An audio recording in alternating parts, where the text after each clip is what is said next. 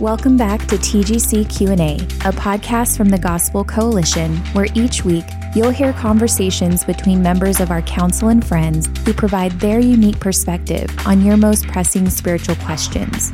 On today's episode, Tim Challies and Tony Merida discuss the question, should I forgive those who are unrepentant? Let's listen in. When we talk about forgiveness, I think we use the same word in a couple of different ways. And so when we speak about forgiveness, we may be talking about something that's just refusing to dispense consequences to people, refusing to feel bitterness toward people, perhaps, who have done something that has offended us, some way they've sinned against us. So that's one way of speaking about forgiveness. Another way, which would be a fuller meaning, and certainly the one that's modeled in the gospel, would be a full reconciliation of people who have been torn apart by some issue. And so in that way, there must be, one person must confess sin, another person must forgive them, and together that brings about reconciliation. So I think when we're talking forgiveness, we need to distinguish which one of those two things we're talking about. You know, I've been helped through the years by Ken Sande's book, The Peacemaker, and Poyer, who wrote The Peacemaking Pastor. And I think they talk about dispositional forgiveness and transactional forgiveness. Mm-hmm. And those have been some helpful categories for me to think about. You know, dispositional forgiveness is the heart of forgiveness, the attitude that we have toward an individual who has offended us.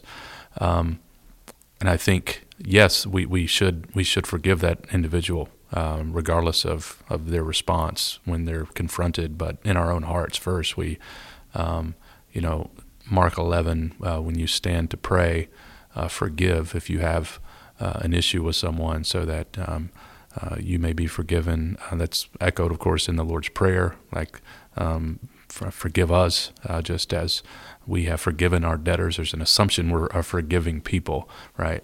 And then you add to that the layers of loving even our enemies, and 1 Corinthians 13 of not keeping a record of wrongs. So there's clearly the call for all of us to model the forgiveness that we have enjoyed, that we receive from our God, who is merciful to forgive. I think the transactional component of getting reconciliation is what we all want. I think that's obviously the most difficult thing. And we have the steps laid out for us in the New Testament. Luke 17, if someone has offended you, rebuke them, or if they in a fault, rebuke them. If they repent, forgive them. And then Jesus says, if they do it 7 times in a day, keep forgiving them if they repent. And so I think the goal, as you indicated, is trying to have that full sense of forgiveness. And I've always been struck by a couple of passages in the Old Testament about God's readiness to forgive. Like in Nehemiah 9, Nehemiah makes that long prayer, and he says, you are a God ready to forgive. And I think that's the heart that we want, is to be a people who have had our sins forgiven, that we also are a forgiving people. We stand ready to forgive.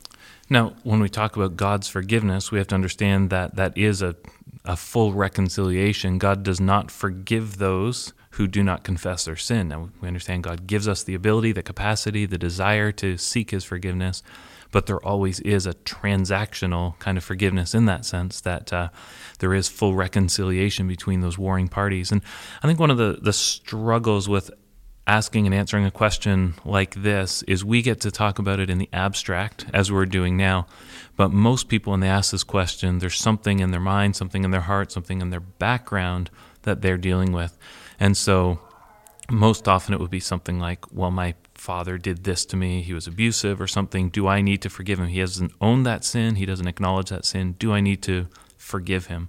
And I think that's where there's a real complexity that we have to acknowledge, and that's best handled not in the abstract like this, but speaking to a pastor who can work through that situation with you and help you understand what it would be like to remove the bitterness, to understand that if you maintain that bitterness, that might feel good, but it doesn't do anything to harm him. That'll only harm you, and to maintain that desire to have full reconciliation at the same time to acknowledge that we may not have that on this side of glory. Yeah.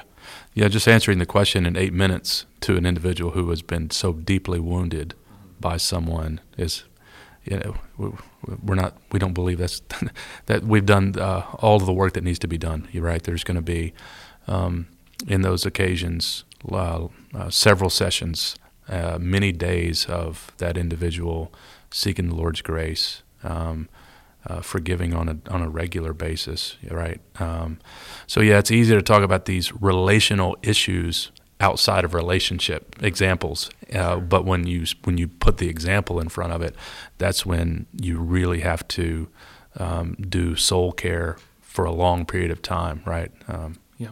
And of course, acknowledging that forgiveness in either of the sort of forms we've been talking about doesn't negate consequences or possible consequences, I think is important as well. So you can say, I forgive you, and I hope you spend the rest of your life in prison. And those two things are not mutually exclusive. In fact, that would be the fullest form of forgiveness, is both acknowledging the consequences, or it would be forgiving someone, bridging some sort of reconciliation, at the same time allowing that person to suffer the just consequences of their actions. And so there's a lot bound up in forgiveness. And as Christians, we know we weren't just let off scot-free. Christ suffered the full measure for our sin. He suffered for them. And so we've not been let off scot-free. There was justice for our sins as well. Yeah, and I think eschatologically we believe that there will be a final judgment, and that God will have the last word on cases of injustice. And so we can rest in that, and that also empowers our forgiveness of offenders.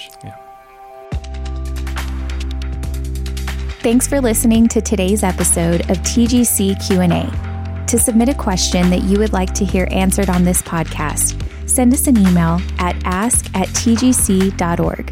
And remember to subscribe to our show on Apple Podcasts, Google, Spotify, or wherever you get your podcasts. Thanks again for listening to today's episode of TGC Q&A.